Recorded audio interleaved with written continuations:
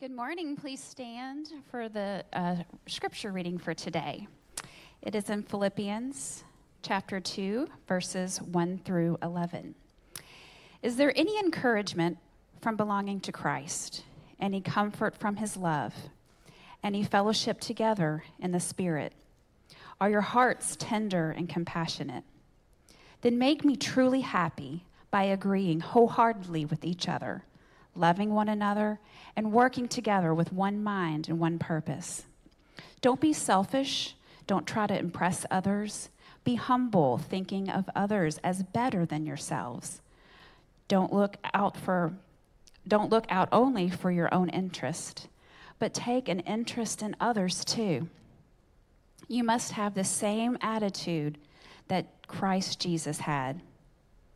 Though he was God, he did not think of equality with God as something to cling to. Instead, he gave up his divine privileges. He took the humble position of a slave and was born a human being. When he appeared in human form, he humbled himself in obedience to God and died a criminal's death on the cross. Therefore, God elevated him to a place of highest honor and gave him the name above all other names, that at the name of Jesus, every knee should bow in heaven and on earth and under the earth, and every tongue declare that Jesus Christ is Lord, to the glory of God the Father. You may be seated. Morning, everybody. I don't know about you, but that scripture reader was good looking.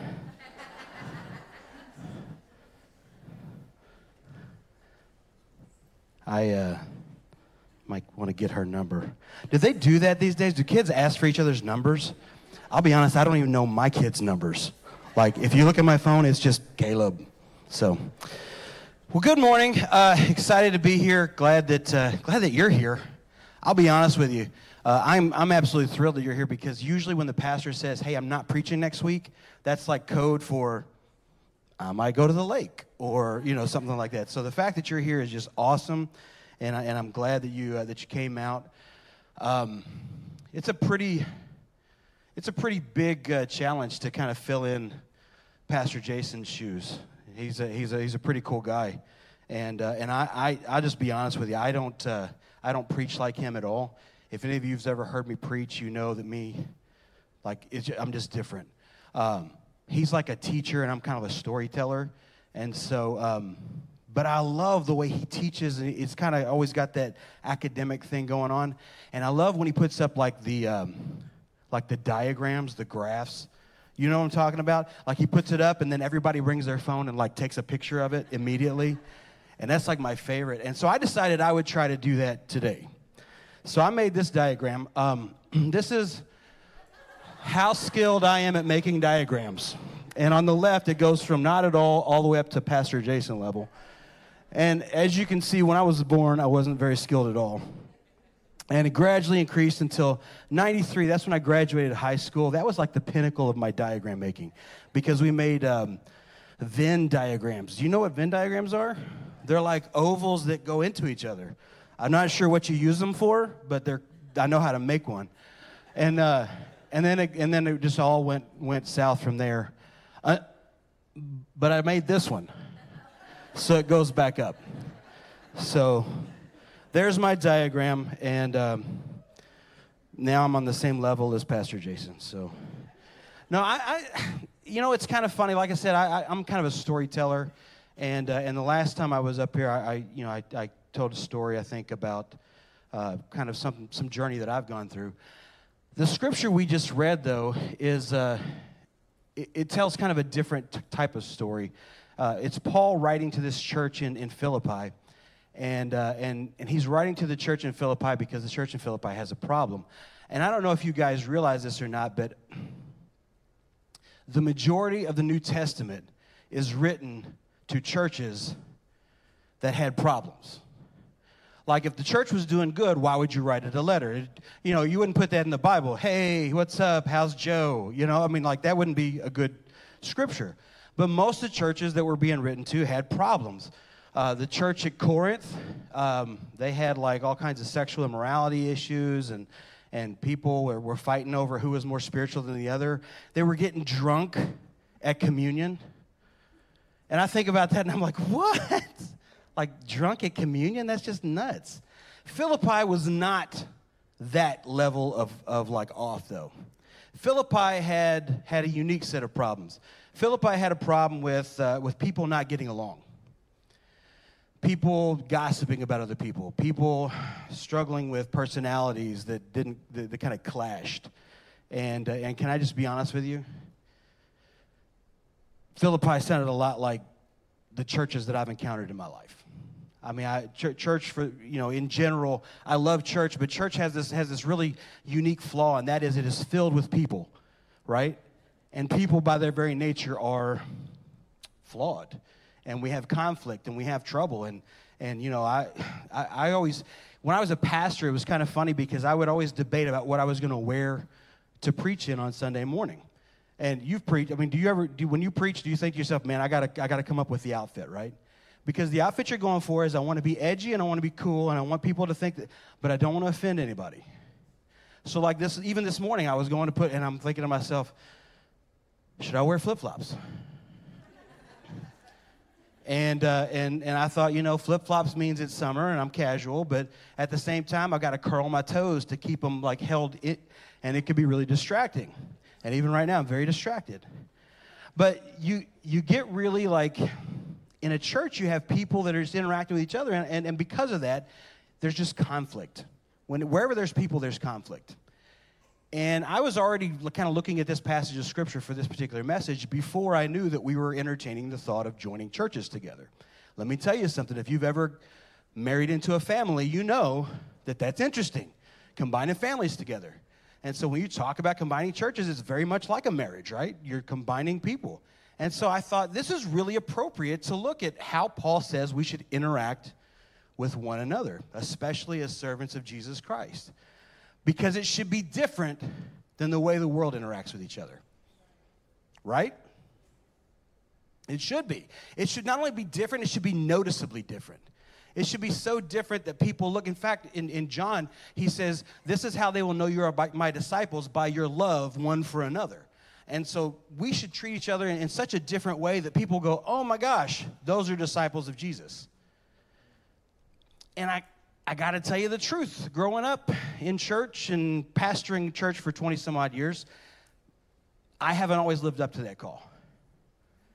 I've had my opinions and I wanted to share them strongly before. And someone had a different opinion. They wanted to share it strongly, and the 4th of July commenced, right? It just gets messy. But Paul presents this different idea, this idea of getting along. And he says it really simply. He says, in the version I'm reading, he says, make my joy complete. But if you throw that scripture back up there, if you want to throw it up there, but you can. If not, that's fine. But what he really gets to is he gets to this idea of the way that you treat one another, the way that you interact with one another, the way that you have relationships with one another within the body of Christ is to have the same mindset as Jesus Christ. And that's kind of my big idea today, is this idea of having the mindset of Jesus Christ. So, you got that?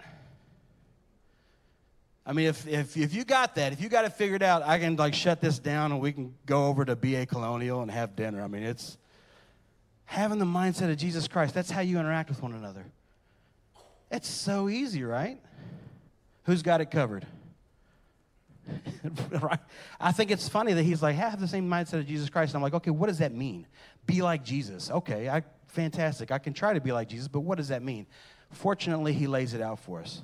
He lays it out in a really, really simple fashion when he says, being in very nature God, he did not consider equality with God as something to use to his own advantage. But instead, he made himself nothing by taking on the nature of a servant and being made in human likeness and being found in appearance as a man. He humbled himself by becoming obedient to death. Jesus made himself nothing. Anybody ever have encountered teenagers? You can admit it. It's okay. We used to have church dinners, and when we had church dinners, it would be like, okay, everybody, we're going to go to church dinner now. There's going to be a line, and this is what I want you to do. I want you to, let some of our older people go first, right? Let them go first. And then we would say amen, and it did not matter. It was always like 15-year-olds at the front of the line. They would just race to the front of the line as fast as they could. And it's not really their fault because they just were hungry, and they needed the food first. But Jesus is putting this idea in place, and this idea is that you don't race to the front of the line, you race to the back of the line. In fact, our interactions with one another are supposed to be this idea of constantly vying for last place. And that is so tough, especially for Americans, because we don't like to fight for last place here, right? We are winners. Anybody root for the University of Kentucky Wildcats? What about University of Louisville Cardinals? So you got one that fights to be winners and one that fights to be losers, and you can pick which one you think is the one, right? We're competitive, and we want to be competitive, but Jesus has got this idea of competitiveness is like going to the back. And so I'm going to tell 3 stories that's going to kind of lay this out. And the first one just kind of starts with this idea that Jesus, he laid down his title. The very first thing that you need to know about Jesus and how you can have the mindset of Christ is that Jesus laid down his title. What's kind of our ultimate goal as Christians? We talk about this. We sing songs about it. Old hymns are written about it, that I want to get up to glory, right? And I want to be in heaven, and I want to live in eternity blessed with. You realize he already had that? He started with that. He was he was on the throne. He was already in heaven. He was in glory, and he said, I think that it's what I got is good, but these folks down here, they need somebody to help them get here. And so I'm going to set this aside. I'm going to set aside my title. I'm going to set aside my throne, my rank. I'm going to go down. I'm going to get on their level, and I'm going to become one of them. Not only am I going to become one of them, he didn't even come as a king. He came as like the lowest of the lows, right? He went all the way to the bottom and said, I'm going to start there, and I'm going to get on their level, and I'm going to live their life, and I'm going to die their death so that way they can be with me. This idea of laying down his title, this idea of laying down his rank is something that's hard for us to get behind because most of us spend our lives climbing the ladder, right? They talk about it, going for the brass ring. And I've never seen anybody apply for a demotion at work, right? You're always applying for a promotion. You're always moving forward and moving ahead. And I'm not saying there's anything wrong with that at all. But when it comes to our interactions with one another, especially as brothers and sisters in Christ, we are supposed to put our titles aside and put our ranks aside. There's a reason we're called brothers and sisters. Because one thing is that siblings, none of them outrank each other. They all think they do. But ultimately, if you ask a parent, which one do you love more? They'll say, there is no more. I love them all. I never understood that either when I was a kid. I always thought that somebody was lying. But then I had kids of my own, and how can I possibly love someone more than I love my kids who I love unconditionally, right? And so they're all on this same level. I liken it to kids' church. Anybody here work in kids' church? Fantastic. Let me just stop, and we'll do point number 1.5 right now, okay? There should be so many more hands go up whenever I say anybody work in kids' church. We should all be out there working in kids' church with somebody 18 or under. Like, we should work with kids because Jesus worked with kids. And if we want to have the mindset of Christ, we should probably do that. And I know what you're thinking, but Matt, I don't like kids. None of us do, okay? We want them to get past whatever they're going through at that moment. But we love them. And I work back in kids' church, and it's kind of funny because I've got a specific role. I'm kind of like the kids' church enforcer. So like even right now, there's teachers back there right now, and when a kid is doing what kids do, they're saying, "Do you want me to text Matt because he'll come back there. And so that's kind of my job, is to come back there and just show up, and then all the kids are like behaving. And here's the thing, none of them know why they're behaving. All they know is that every once in a while I'll take a kid out of class, and then I'll bring the kid back, and they assume that like all hell breaks loose outside of class, right? They assume that I just bring the thunder, but I don't. This is what I do when I take a kid out, is I bring them out, and there's one kid in particular whose name I'm not going to reveal, but real short one, which is kind of funny because they're all kind of short. But this is what I do. I get them outside, and then I'm going to talk to them, and the first thing as I do is I get down right here, and I get down eye level to talk to them. And there's two reasons for that. First of all, it's because I need to like make sure they're looking at me, right? Because otherwise they might be looking at another. But the big thing is that nobody is going to receive anything from someone that is towering above them. All they're going to do is fear someone that's towering above them. They're not going to receive any kind of guidance, encouragement, kindness, wisdom, anything from anybody towering above them. And so I have to get down on their level in order to be able to speak to them with whatever truth I need to speak to them with. And it's kind of funny when you realize that that's just what Jesus did with us. If all Jesus came to do was die, he didn't need 33 years to do it. He lived a life on our level so he could speak to us on our level. And so we should do that with one another. Listen, I'll tell you right now, whenever I disagree with somebody in the body of Christ, I want to just be like, who are you? I have been serving Jesus for this many years, and I've read the Bible this many times, and I want to go, but ultimately, you know what? None of that matters, because that gets laid aside when I realize that the person I'm interacting with is someone that Jesus came and died for. And if he died for them, then they are worth a king's ransom. And if they are worth that, then who am I to treat them differently?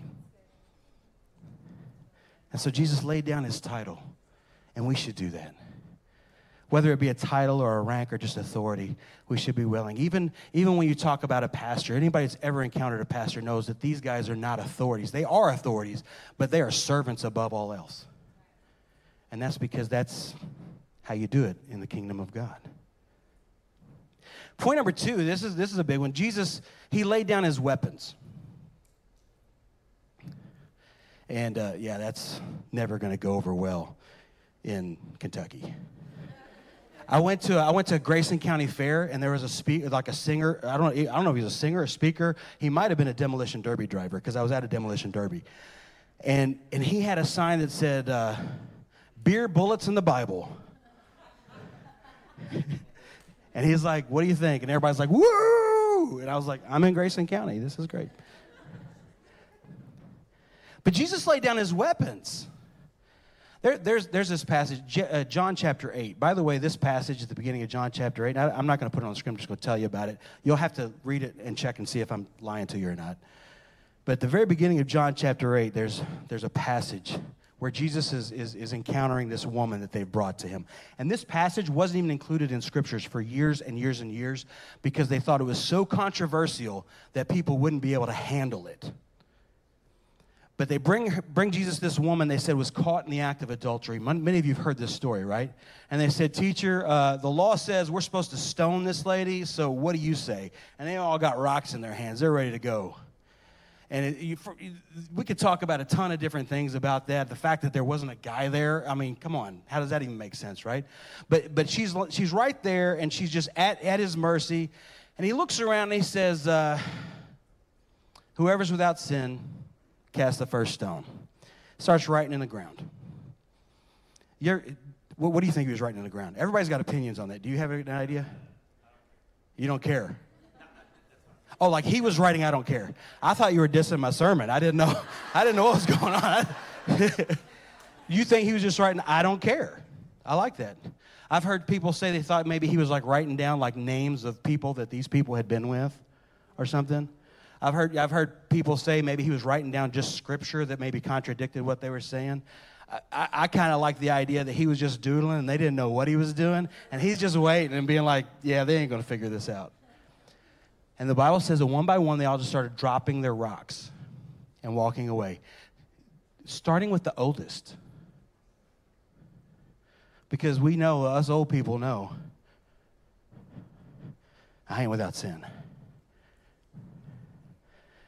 And then he looks at her, and this is where I really want to get you, because he looks at her and he says, hey, woman, where are your accusers? Are there none left to condemn you? And she says, no one. And so we all say, man, that's a good story. But the story's not over there, because there is one left, right? And the one that's left has no sin. And what did he say? Whoever's without sin, cast the first stone. And so he's there, and he has every right to pick up those rocks and start hurling.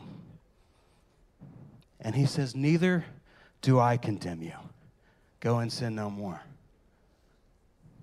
You realize he had a right, and he yielded his right for the sake of this person. And how many of us fight for our rights so much that we hurt other people? By the way, I love being able to be like the guest preacher instead of the pastor, because when I was the pastor, then I would have to deal with the fallout of my messages the next week. And now I can just like stay home or something if I want to. So we are all about fighting for our rights. Listen, I never knew how much everybody was about fighting for their rights until we got social media. And then it's like, oh my gosh, everybody's fighting this. And my right is different than your right, and our rights are clashing with each other, and we're just fighting. And if you look at Jesus and you have the mindset of Jesus, you will find out that the one thing that Jesus never did was fight. When they went to arrest him in the Garden of Gethsemane, his disciple whipped out a sword, cut off the guy's ear, which is either a really amazing stroke or it means he really stinks as a swordman, right? We don't know which. And he says, put your sword away. If you live by the sword, you'll die by the sword. And he heals the guy's ear. He stands in front of Pilate, and Pilate's saying, hey, I've got the power to do to you like crazy. I mean, and he's like, are you going to defend yourself? And it says he stood there silent. He laid down his weapons. And how many times do we raise our weapons against each other, especially against brothers and sisters in Christ? How many times do we use the Bible as a weapon? Listen, I'm not saying the Bible's not a weapon, but the Bible says very specifically that we wage war in a different way, because we don't wrestle with flesh and blood, but against powers and principalities and the rulers of this present darkness. We use the Bible as a weapon against evil spiritual things and strongholds that come against us, not against each other. Ain't nobody ever been beaten into becoming a Christian. You can win an argument and lose a soul to hell. Why would you want to do that? And so the mindset of Jesus says that I'll lay down my title. And it says I'll lay down my weapons. I don't have to be right all the time. You ever want to fight with your spouse? Anybody? How'd that go for you? That's the worst. But Jesus thinks the relationship is worth more than the rightness. The last thing I want to point out is that Jesus laid down his dignity. I was going to say pride, but what I'm getting ready to tell you about it's not about pride. This is straight up dignity. In John chapter 13, Jesus is standing there, and he's with his disciples. They're getting ready to have the Passover feast. And according to the Bible, it says that at that moment, he recognized that all power in heaven and earth had been given unto him. So in other words, in that moment, he was the stuff. He was the man. He was the God. He just knew that he was the most powerful person in that room. And in that passage, on that same verse, it says, so he took a towel and he wrapped it around his waist, and he went around and started washing their feet. Gross. I'm telling you, you don't realize how gross it is, because like when we think of washing feet, we think, okay, somebody's going to have to take their shoes off, they're going to take their socks off, we're going to wash their feet, and they're going to be sweaty and nasty. That is not the kind of feet we're talking about. They wore like flip-flops, like sandals. And they walked in dusty streets where animals had defecated. And they didn't take baths all the time. You didn't have the Monyhan faucet in the shower with the multiple massage heads, which sounds amazing right now. Their feet were so disgusting. And what they would do in that day is, if you were a wealthy person or a person of means, then you would actually have like a servant or a slave wash your guests' feet as a demonstration of how powerful you were, as a demonstration of how much authority you had, because yes, these were your guests, but you were actually showing them that you could bend a person's will to the point that they would wash dung off of your guests' feet. Foot washing was not an act of humility, it was an act of humiliation. And Jesus, he did it on purpose, like as a demonstration. Sacrificed his dignity to show his disciples how they should treat each other.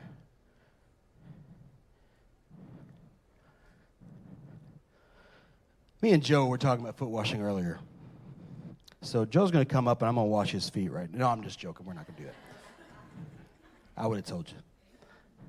We were talking about foot washing earlier, and we both have been around churches where they do foot washing on a regular basis. Anybody ever been to a foot washing? Oh, okay, cool. So you know what I'm talking about. So my mom used to take me to foot washing, and I was like a teenager, and I was like, what is going on here? Because all these old people in suits and dresses would go into, and the ladies would go in one room, the men would go in another room. And they would go back there and they'd get these buckets out of these bowls and they'd start washing each other's feet and praying and all that stuff. And it was like just weird, right? That's the way I thought. I was a teenager, right? And my mom, she loved to make me do things because I was not a very obedient child. And so so she would like punish me by making me go to foot washing, which is kind of funny when I think about it now. But there was this one time, and I've been to dozens of foot washings, but the foot washing I went to, this one time I was 15 years old, and I walk into this room, and I had been playing basketball all day. I had the high-top Converse shoes, you know what I'm talking about? The ones where you could replace the colors in the side. You remember those? Yeah. Ballin'. And I wore them without socks, which, what the heck? I don't know what that was about. And I've been playing ball all day, and I'm in this room, and I look around the room, and there's just all these, like, really official-looking men.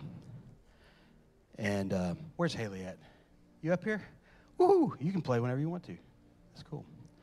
And there's all these official-looking men kind of in the room. And there's this one man in particular that I remember. His name was John Kircher. And I'm telling you his name because this is a man that I respected so much. He was a powerful, powerful person. I mean, he had so many people that worked for him. Like, he owned his own businesses and all that stuff. And he had so much money. Like, his house had a VCR. When we were still renting VCRs, do you remember when you had to rent VCRs? They actually owned one. And kids, a VCR is this thing you put a tape in and play videos. But John was an interesting guy because John, whenever he was born premature, and because he was born premature, and it was you know, early like 1930s or 40s, whatever it was. They didn't really have the same kind of medical knowledge they did, and so. Premature children sometimes came out underdeveloped, and they didn't really do much with regards to incubation and trying to get them to a place of full development. So John, as a result, had really stubby fingers. You know what I'm saying? Like on one hand, he had kind of like almost like baby fingers, kind of. But it didn't matter because you didn't mess with John because John was a powerful, powerful person, right? And so it wasn't like anybody was going to be like baby fingers, because John was just, and he's in this room along with a bunch of other men and stuff, and I'm like, oh, this is wild. So I did what I always do. I sat in the corner and I watched it all go down. And I'm watching it all go down, and finally, one guy turned to me, and I can't remember his name. He was just really old. And he turned to me. He's like, come on over here, son. And I was like, oh, gosh, this is going to be bad. And I went over and I sat down in this chair, and I pulled off my Converse with no socks on. And I was embarrassed, And I put my feet in the water, and I just closed my eyes. Because that's what you do whenever you're doing something you don't want to do, is you're like praying this is just going to get over with. And I start feeling hands touching my feet. And I start feeling these nubby baby finger hands touching my feet. And I don't know what happened in that moment. But all I could think of was this person that I respected so highly, that was so powerful, that had so much clout and authority, and honestly, I was a little bit afraid of him because of all that clout and authority, but somehow this person was on his hands and knees touching and washing and serving the gross feet of a 15-year-old teenager. And it just hit me like a ton of bricks. And I opened my eyes and I looked down, and he's crying and he's praying for me. And my whole daggone life changed that day.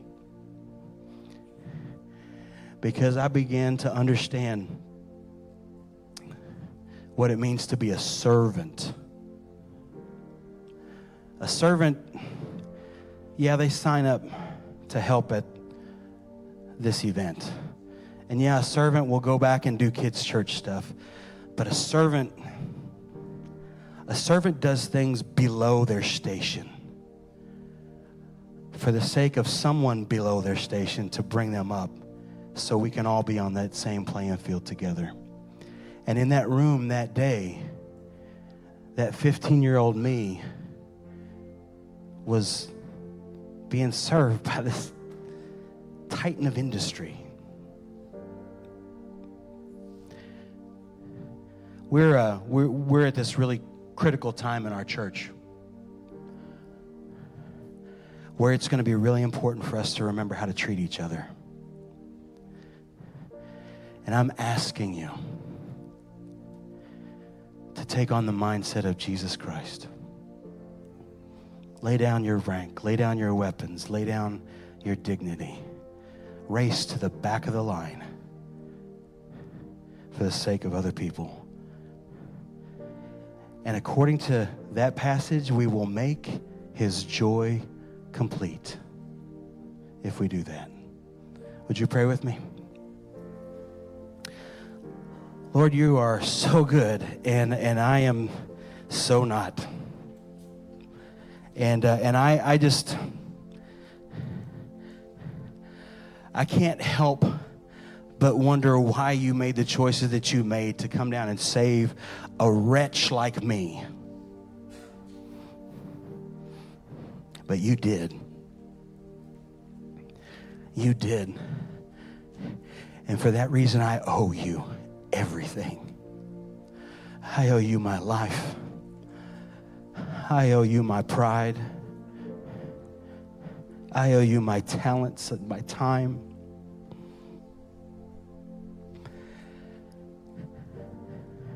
But you don't want me to give that to you. You want me to give that to other people. By doing that, that's how I give that to you. It's so you. So today I commit that I will serve my brothers and sisters in Christ. Regardless of my rank, regardless of my station, regardless of my pride, God, I will put all that aside. And I will become the servant of others to honor you and to make your joy complete. In Jesus' name, amen.